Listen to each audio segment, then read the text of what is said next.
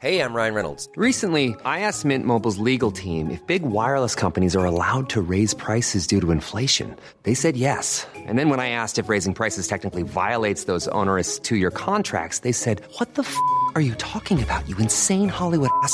So to recap, we're cutting the price of Mint Unlimited from $30 a month to just $15 a month. Give it a try at mintmobile.com/switch. $45 up front for 3 months plus taxes and fees. Promo rate for new customers for limited time. Unlimited more than 40 gigabytes per month. Slows full terms at mintmobile.com.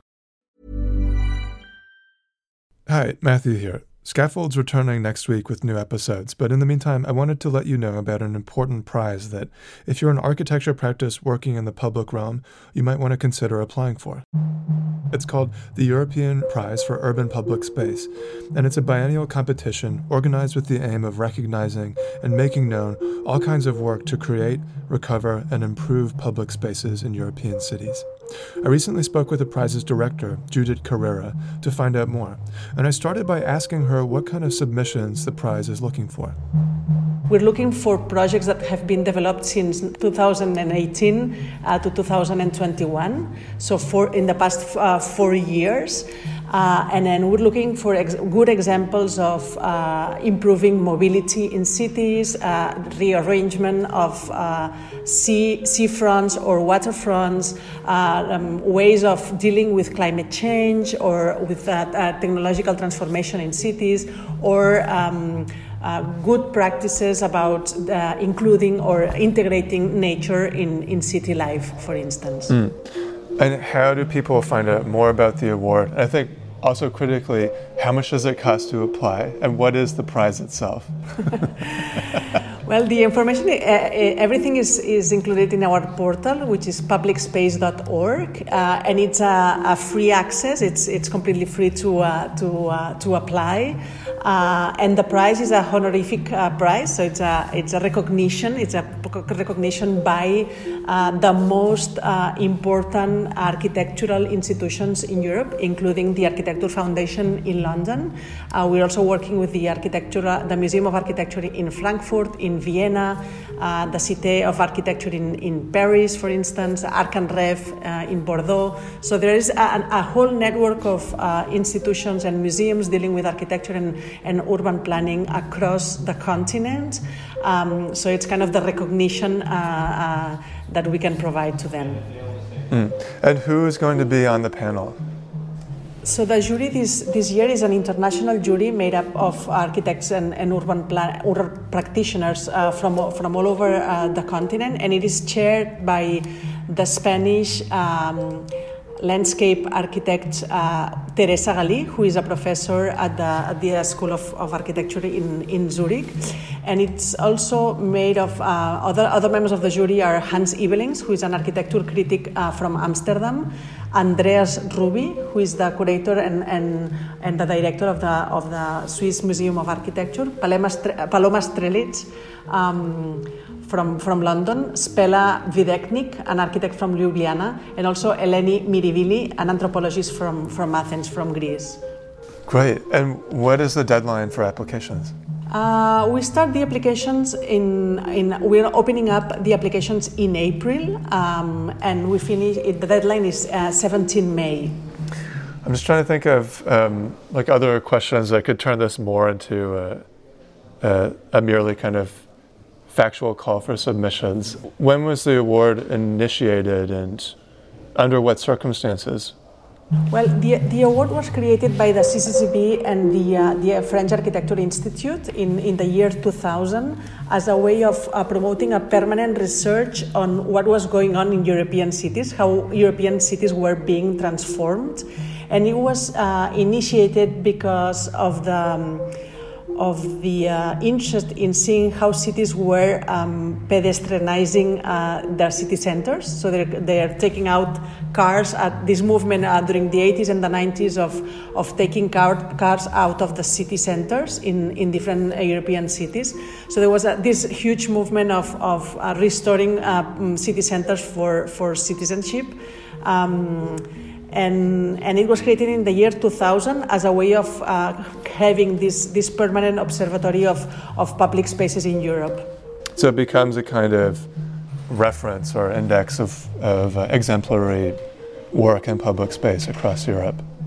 Absolutely. The prize is not only an observatory to what has been really going on in Europe in the past 20 years, but it is also an educational tool that is very much used by university architectural students, and also for policy makers, for architects, for intellectuals and experts and architecture critics that want to promote the discussion about public space and cities. So I think, this is a recognition that cities are much more than buildings without life. No, it's the life between buildings.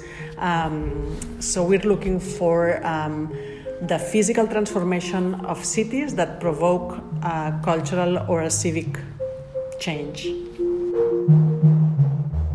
There is this question about what is Europe, what is European, what is public, what is urban space. No, so it provokes a discussion, and it opens up the discussion, and that's the main purpose of this prize. Is to provoke a discussion about the future of European cities based on its real transformation. Judith, thank you so much for this. Thank you. I think we covered everything. We have the essentials, and we also have this really beautiful description that you just gave me, which really feels in a way like I get the sense of urgency in how you've described it. And the really clear kind of relevance of the award. I'm also just personally so ecstatic that it's free to apply for. Yeah. And that it's purely an honorific kind of award. But then after the winning projects are being then discussed, we organize traveling exhibitions. Also, we travel with the authors around the continent. We also create educational programs with architectural schools. So then the work that is the winning work is then being disseminated and promoted. It gives a lot of publicity around Europe. That was Judith Carrera talking about the European Prize for Public Space. If you want to learn more about the prize and how to apply, visit publicspace.org for more information. All right, thanks for listening, and I'll be back again with new episodes of Scaffold starting next week.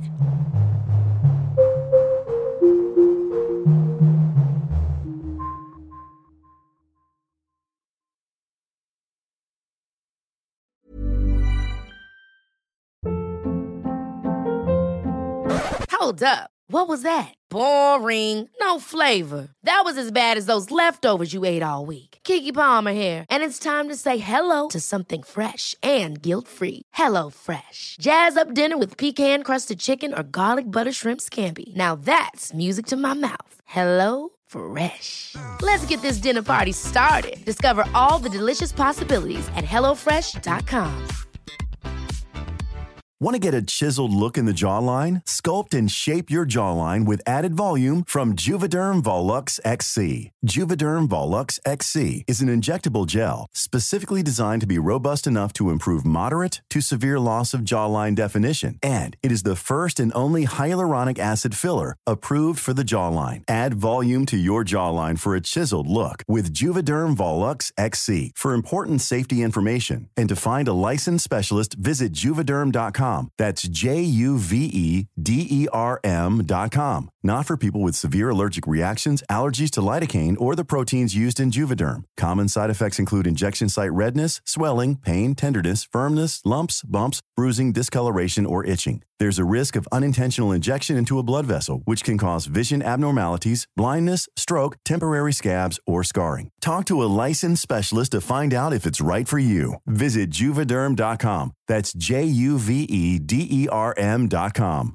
Even when we're on a budget, we still deserve nice things. Quince is a place to scoop up stunning high-end goods for 50 to 80% less than similar brands. They have buttery soft cashmere sweaters starting at $50, luxurious Italian leather bags, and so much more. Plus, Quince only works with factories that use safe, ethical, and responsible manufacturing. Get the high-end goods you'll love without the high price tag with Quince.